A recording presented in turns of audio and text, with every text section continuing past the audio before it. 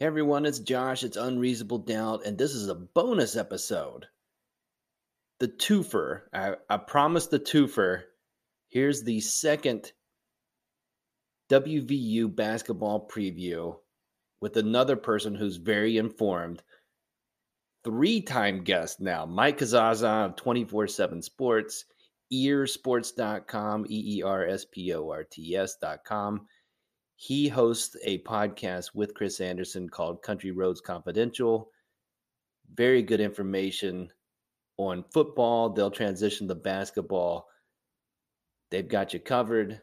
Mike's been doing this a long time, and it's always a pleasure to get informed commentary on WVU basketball. So here is my interview with Mike Casazza.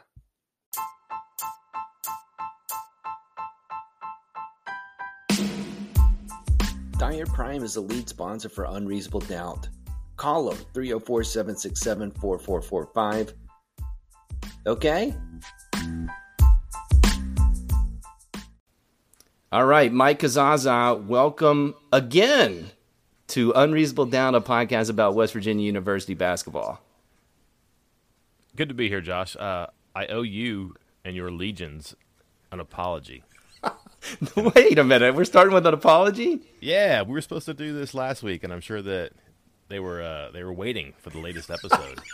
And I kicked it. I had a sick beagle that got into something when I was raking leaves, and I was rushed out and was trying to take care of that and lost track of time and didn't have my phone. And by the time I got back, you had sent me some very polite, but I think probably panicky text messages about, where are you? What's going on? Nothing like that, of course, but I've been on the other end of that trying to book guests or whatever, and they go flighty and you don't get them, and I hate it when that happens. So that was not my intention, and I'm glad we're able to do this, and I'm going to try 110% this time. Wow. Well, I appreciate the effort, no apology necessary, and I've kept you waiting for this interview if we're putting all our cards on the table, so we'll jump right into it.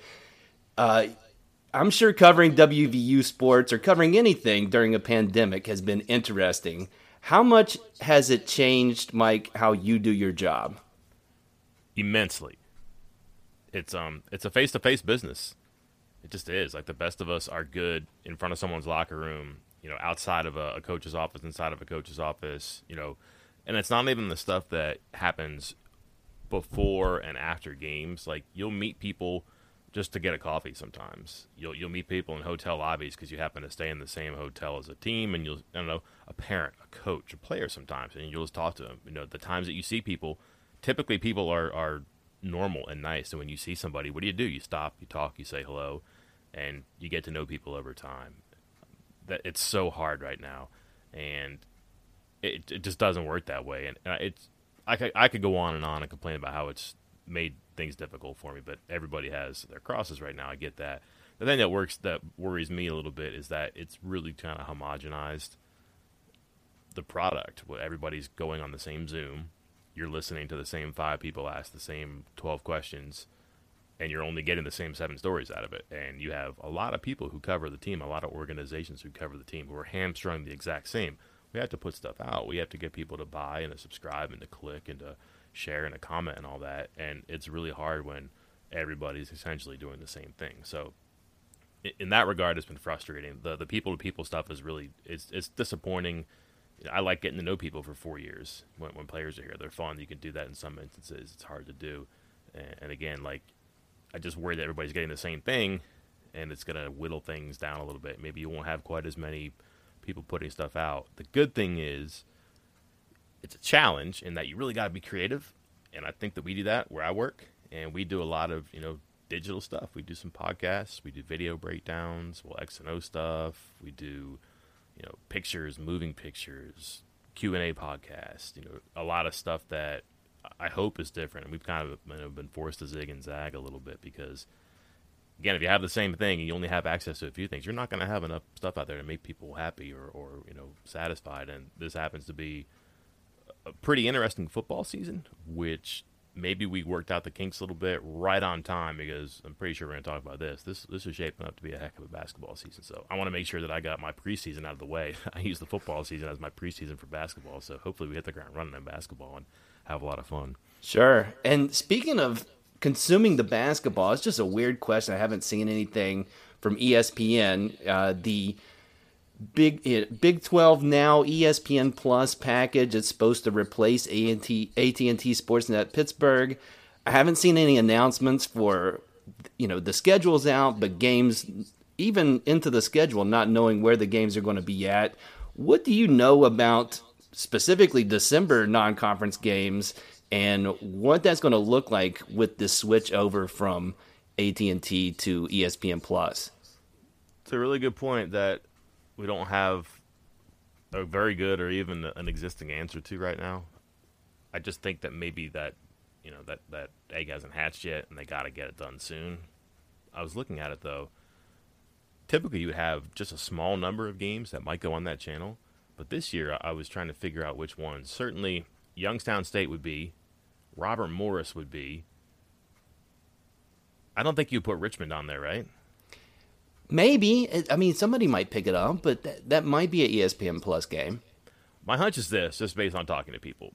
The Youngstown State game was not going to be on either one of them, which means that might have gotten some odd treatment. I don't know. It could have been streamed. I'm not sure. I do think that you would have gotten Robert Morris on that. I think that Richmond would have made major television network. I don't think, what's the next one? Buffalo? I don't think Buffalo would have. That seems like a prime ESPN Plus one. And then after that, you're pretty much into Big 12 the rest of the way. And how many of those Big 12 games are going to be on the ESPN Plus? That's the one that probably bugs people the most. People could do without a one-off game against Buffalo or Robert Morris. So what? You don't watch it. You go shopping or whatever that day, especially in that holiday season. No skin off your nose. But those are midweek games, I believe, this year. And the real bummer is when you get to the conference games and you want to see Kansas and you want to see Baylor and you can't because it's on some convoluted streaming platform that, you remember this, the story changed on that thing like 4 times last Right. year. Yeah, so I think that turned people off, and I'd be very surprised if some of the major non-conference ones were. I know Georgetown is FS1, and I don't have the access to it right now, but I don't think Richmond would be one of those yet. I think Richmond's too big, and one of the reasons they actually pulled that game together, and yeah, we'll come to Morgantown, we'll play, was Huggins or somebody saying, we'll get this game on television. That's probably something that makes that happen. Robert Morris, Buffalo, I don't know. This seems like they're ESPN Plus games to me. Let's talk about basketball now. Enough about TV and how you do your job. Huggins, on one of these homogenized Zoom calls, was praising Derek Culver as the guy dominating scrimmages in practice. But you look at his stats, sophomore to freshman season, they're eerily similar with just a little bit drop in free throw shooting as a whole. How does Culver look different in his junior season based on the additions to the team and his progression as a player? My guess would be that you'll see cleaner play out of him. I just think that 2 years of getting really battered and bruised down low, he has to have learned how to operate in that phone booth a little bit, how to slow down, how to feel the double team or how to feel the guy on your left shoulder and, turn on your right. That stuff is going to be important for him because a lot of stuff is going to go through him. So I just think that through reps and in-game reps and practice reps and film reps and all that he is, again, he's going to be better in that phone booth because that's what he's going to get to work in. He's not going to get a lot of space. I think that he's also a really smart player too, who should be able to understand now a lot of the angles and a lot of the traps, and not like, half-court traps. So the traps that defenses are going to set to him were passing out of a double, pivoting into a double team, putting the ball on the ground sometimes after an offensive rebound. He's got to get over that stuff too, but he's certainly capable. He can do that because, again, he's a really smart guy. I don't think people give him enough credit for that, especially in the way his career started, where he just wasn't in love with school. And he would tell you that. I think, knucklehead is the way that he put it famously. Right. Yeah. So that's one thing too. So I think we could talk about, he'll become maybe a better jump shooter. He should improve his free throw percentage. Maybe he blocks some shots.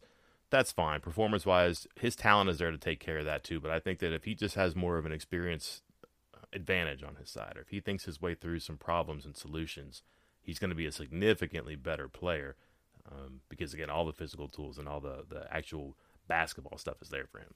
Sure. And I look at turnovers as something that, based on your description of something as a statistic, we can see a lowering because he does turn the ball over. by being in that phone booth, and so spacing and just slowing down may improve that as well. Mm-hmm. Yeah. Speaking of guys on the roster from last year, Mike, who's the guy? Let's talk about guys that weren't on the roster. Who's the guy that didn't play last season that will average the most minutes for the 2021 team? I'm going to go Jalen Bridges. I just think that the popular answer might be, and probably will be, Isaiah Cottrell. If you posted a poll on Twitter, right? Maybe you should do this, Josh. Scientific experiment for us. Like, it's a great question. Maybe you should do this. See what it is. But I bet you a lot of people would say Isaiah Cottrell, just because. I think that he has a chance to become a really productive player. I just don't know where he's going to get the minutes in this front court with Sheboy and Culver and Gabe Osabuoyen. Mm-hmm. So my guess then would be that Bridges is going to get the second most points at that small forward position. And are we sure Emmett Matthews is going to be like a 26, 28, 32-minute guy? I don't think so. Even if he has a great year, Huggins just doesn't let you get that much PT out there. So Bridges has a chance to become a really good shooter, and I think that West Virginia is going to want to play a lot of three-guard stuff, or at least have three shooters around the floor. And maybe you don't want to have, for example, a mismatch out there where you have, let's just say, Sherman, McNeil, and McBride on the floor, because another team has a wing that's really good. Bridges is like 6'9". Like, right. If I'm doing my math right here, too. So he's a shooter who can be 6'9" and guard and be long and rebound. That's going to be an advantage for him. I think he's got a chance to get some minutes here, too. I mentioned he's 6'9" because remember last year where we all made a big deal about how Emmett Matthews shot up to like a size, like a 6'8", 6'8 and a half guy. Right. He says that Bridges is like an inch taller than him. So, again, I'm a journalist, but if I'm doing that in my head, that makes him like 6'9", and we haven't seen that guy on the floor to really measure him up yet. But again, he might be that type of player. Who knows? I wonder, and see, that makes sense to me, Mike. I wonder if Huggins, how comfortable he is with, because that sounds like small ball to me, right? Like three guards and Bridges or Matthews, and then one of the big guys. I know he wants rebounding. Can he get rebounding and the things that he wants in a lineup like that? That's where I think Bridges comes in. All the tales about him last year being this guy who put on shooting exhibitions in the warm-ups, and how hey, he's got this weird looking like ratchety shot, but it goes in all the time. And almost like a Lonzo Ball kind of motion from left to right. Right. He says it's gone. He says he got rid of that, which I'm not sure if we love that or not, because he was a pretty good shooter, right? We were just talking about that. But what's been told to us is that he was their best like offensive rebounder outside of the obvious names. So whatever a guy like Culver or Sheway didn't get, he was in there grabbing that ball, which is good because Matthews is obviously the better slasher, I think, at this part of their careers, just for experience, and that was always his strength. Matthews was never supposed to be a great three-point shooter. He was a really good slasher, triple threat guy. But he was also a guy who was really good at going in to get rebounds. You remember where his season probably turned last year was when he took that really scary fall against Northern Iowa. Sure. That was him going in to get a rebound and trying to dunk the rebound there. So that's his thing, but Bridges can give you that a little bit too. Now, if you go smaller, you're really sacrificing that. So if you take off Matthews and you take off Bridges, you're going to have someone out there who is going to be in that, what's Sherman and McNeil, 6'3", 6'4". You're yeah, going to have the 6'3", 6'4" range, right. Similar guys too, and you worry about defensive matchups there. So non-conference would be a good experiment for what they can do with those lineups and how they can do it. I'm also curious to see how much they play Culver and Sheboy apart, or how much they play the two bigs apart. Just one of those, I guess, four guys in there. I don't think you'll ever see Bridges by himself or Osabuoyen by himself, but I wonder how much you'll see, maybe three guards, and instead of Sheboy and Culver, three guards, and then Matthews / Bridges, Sheboy / Culver. So some type of combination there, because you're right. Rebounding is going to be really important if you're small, or if you're slow to get outside inside, or if you just can't box a guy out because you're a little slight. You're a redshirt freshman, for example, and you're not used to that. You really don't have a spot on the floor there. So it's a really good point, something to keep an eye on. Okay, so not that it means a lot with a lot of guys on the roster, a lot of guys going to play, if we're basing it on last year. Who do you have as the starting five, I guess, for the first game as of right now of this recording? West Virginia plays South Dakota State. Who do you think the starting five will be? This is a really good question. I've asked a bunch of people this too. Going back to the initial question, how's your job different? You have to talk to so many more people now because you can't. No one's at practices, right? So you really can't see stuff. So I've tried to do this as best I can. Emails, text messages, and the one answer I get is I don't know. Yeah, it would be a guess. I'm not sure. We'll see. You'll know and we know, one of those things.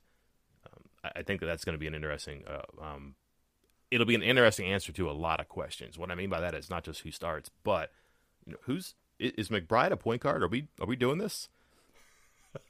Like, is he definitely a point guard? Because I watched him last year and I saw him, get stuck with the ball sometimes and try to dent that floor wherever they were. He just dribble sometimes. But it does seem like that he's been their best guy, and I like to have my best guy on the floor as often as possible. If I can, give him the ball a bunch. So if he can do that, that's cool. One comment that Huggins made that kind of stuck in my head was that, talking about the backcourt, he said, and his two guard in particular, he said, there's some times that we could put Deuce there if we play Jordan and Deuce together. And like that set a little light off in my head, because I'm thinking in my head, just by the the traditional constructs of a basketball lineup, 1, 2, 3, 4, 5. McCabe would be your 1, McBride would be your 2, you would think. But if Huggins says if we play them together, that means that isn't going to be a pairing you see very often, and it might mean that the 2 in that situation, McBride, is not actually a 2. Maybe he's a 1. So now I've gotten my head all spun up here. But what I would think that means is that if, again, McBride has been your best guy, he's not playing with McCabe very often. McCabe's definitely a 1. That means I think that McCabe is probably starting the game on the bench, and McBride will be your starter out there. I would think Sherman and McNeil would be your 2. I don't know which one, but Sherman sounds to me like he's had the better preseason, offseason. I don't know if you know this, you maybe have heard this, but he went 8 for 8 from 3-point range in their first scrimmage. Right. That's scary. So those 2 out there seems like a good backcourt, and then you're obviously going to have Matthews, Culver, McCabe, or Matthews, Culver, Tshiebwe. I'm curious about the Tshiebwe Culver thing. You could argue that, beginning of the season, tournament, haven't played a whole lot yet. We don't want to get stuck in this too big muck again where the ball doesn't move inside and we get really congested in the paint. Let's start the season, the game, the tournament with McCabe, McBride, Sherman, Matthews, Tshiebwe. Something like that. That's a little bit more fluid. Maybe some shots fall in and everything opens up. And you go in with your 2 bigs after that, and then things get back to normal a little bit. That's just me being strategic. But in a normal situation, I would just happen to see McBride, Sherman, Matthews, Culver, and Tshiebwe.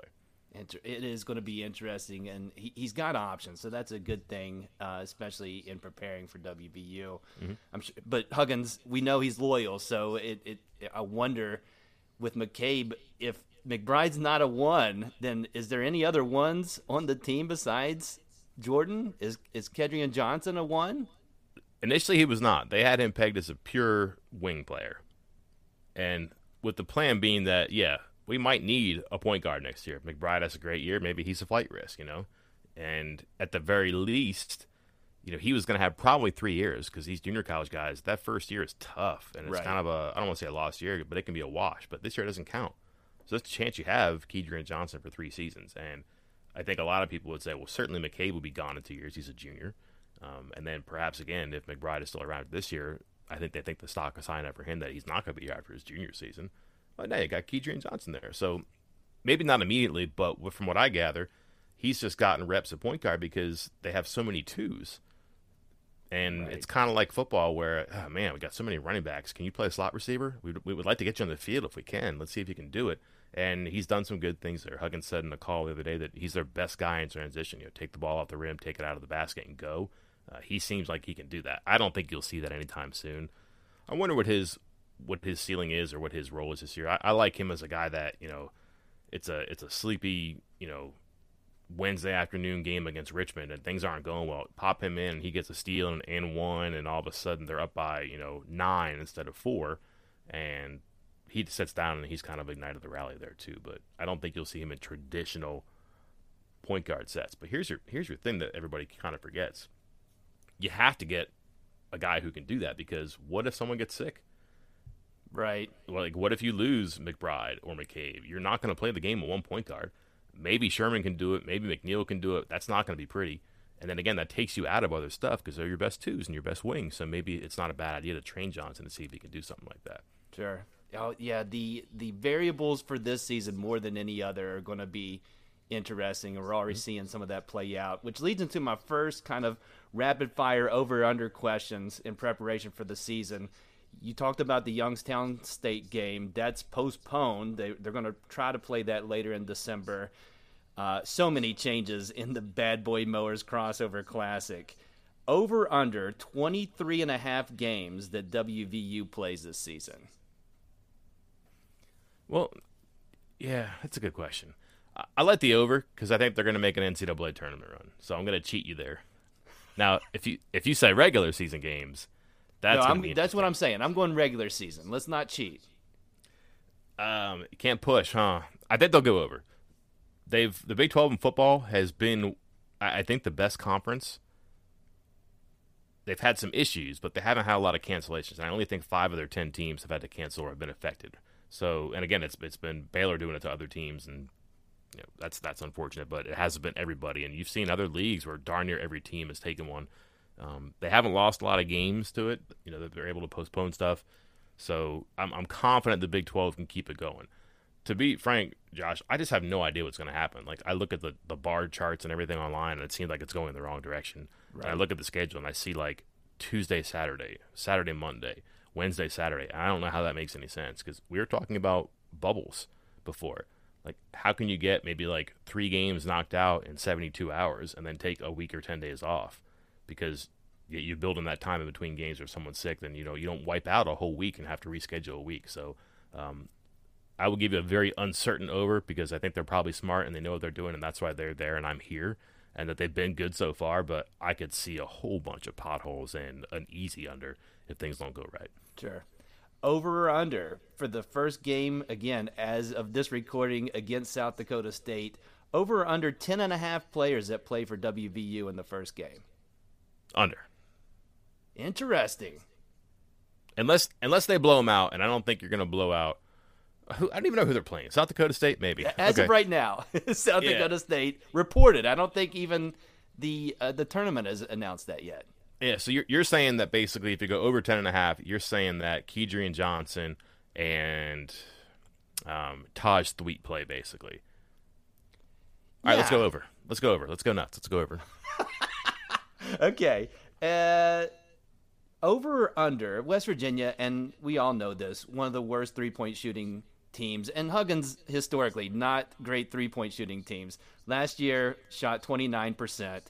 Over or under 33% from 3 this season for WVU? Over. That's one of the worst numbers I've ever seen last year, right? It's amazing. I mean, 200. I mean, there were teams below them, which seems preposterous because it was bad. But 29% is rough. Yeah, I like them over here. I just think they have enough good shooters, and they got to be better at it. But I feel like I say this every year. But like it has to get better. Trouble is that number you gave me. What was it again? 29% last year, and I gave you 33 as the over-under for this year. That 33 is like their average in the Huggins years, too. Right. So that's right about, and maybe you did that on purpose, but like the numbers are like 33.8 or something like that in his career here. So that's not encouraging. That's not great. That's pretty much what they do every year. I got a feeling, I don't know what it is. I just like Sherman and McNeil shooting, and I don't think you're going to see guys like McCabe and Matthews struggle that much more. And Bridges should be an upgrade, too. You're not going to have guys like Jermaine Haley or slumped Matthews or slumped McCabe shooting because they had to shoot. Those are their perimeter options last year. That's not really the case right now. When they got better last year is when they kind of gave Sherman and McNeil the green light, and especially when McNeil started getting it going. Sure. West Virginia ranked 15 in both the AP and the coaches preseason poll. Not speaking to the tournament, just final AP ranking, over or under 15.5, over being a higher ranking like 14 or 13, or under being below that. I like them up there. I like them being better. It's why am I nervous about that, Mike? I mean, I just have that disposition, but expectations for WVU football and basketball historically, in my mind, not great. But when I go through basketball, when they've been ranked in the preseason poll, they've made it to the NCAA tournament with the exception of 2 seasons ago. So They are pretty right about that, but I'm curious to see how it plays out this year. But it looks Here's like it should my be hypothesis on this for you. the over. Okay. Their final 7 games, right? Let me see if I have this right. Yeah, I just wrote this down. Kansas, at Texas Tech, Oklahoma, Baylor, at Texas. That's a tough 5 games there, right? They're not going to go 0-5. They'll probably win most of those games, so 3 or 4. And then for like the first time in forever, they don't have like Texas Tech, Kansas, Baylor, Kansas back-to-back to end the season. TCU and Kansas State. I just feel like they're not going to fall apart during the formative part of the season. They'll have things rolling. If they go 4-1 or 3-2 during that 5-game stretch, they have a chance to, on a Monday, Saturday, TCU, Kansas State, make a move in the polls by having a 2-0 week at the very end and sneak back up in there, or go higher, or just kind of put themselves in the right spot. Okay, I like it. Over or under, and I think I know where you're going with this. 1.5 WVU guards that averaged 10-plus points per game this season. Under. Interesting. It's a lot of points here. I mean, you're getting... It is. It is. It is. And I think the guys in double digits last year was Oscar and Derek, I believe. I think that was it. Mm-hmm. So I'm penciling in Deuce based on projections and, again, the talk and just his progression. But will, as much as the second year of junior college guys like Sherman and McNeil, will they get the 10-plus a game? It'll be interesting. Well, you're talking doubling or tripling your points in some of those instances, too. It'd be quite a jump. They wouldn't complain, but I would be surprised. Okay. And finally, I'll end with this. Each time I have you on, Mike, I ask you for one of my favorite players, a story about them that you can share on a podcast. We've gotten great Cam Thurman story, great John Holton story. Do you have a Tariq Phillips story that you can share on the podcast? Yes. Also, no. But yes, I can share one on the podcast. Okay. That he was, if you watched him, and if you knew him, one of the best competitors. Right. Just did not want to lose. And Huggins tells the story, too, that when he went to his junior college to check him out, didn't know a lot about him or his team or whatever, but he knew the coach. And, hey, who do you have here? Like, you got to get Phillip. You got to get Phillip. You'll love him. Why? Well, he's from Jersey. He's tough, But Huggins says, well, is he a good shooter? I don't know. Maybe he makes him if you want to. Oh, what does he play defense? Well, his guy doesn't score a whole lot, so, probably. I don't know. Does he assist it? He's okay. Sometimes he turns it over. Well, what do you like about him? And he goes, well, maybe he's not the best shooter, and maybe he's not the best scorer, and maybe he's not the best, point guard, but his team never loses. He always finds a way. And that was like one of those anecdotes from recruiting that always stuck with me.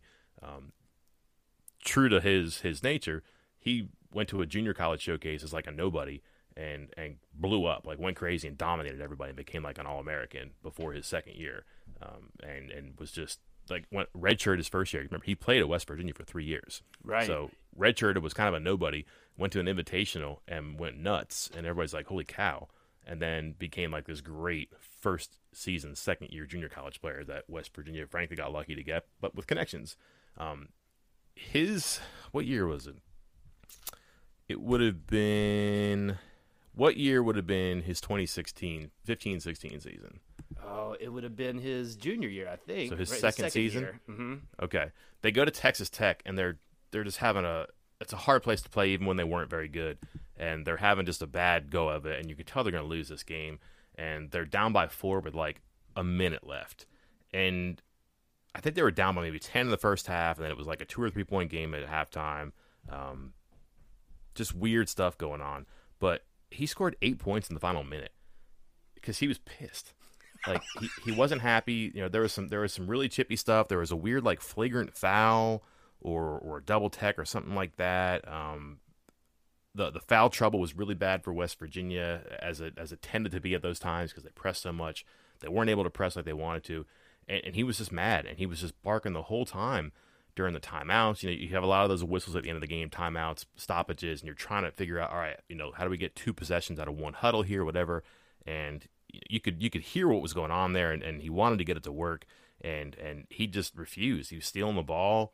I'm trying to figure out exactly what happened, but I know that he had 3 baskets and 2 free throws and like a dunk in the final minute of the game, and you're like, oh my God, all that stuff they said about him is real.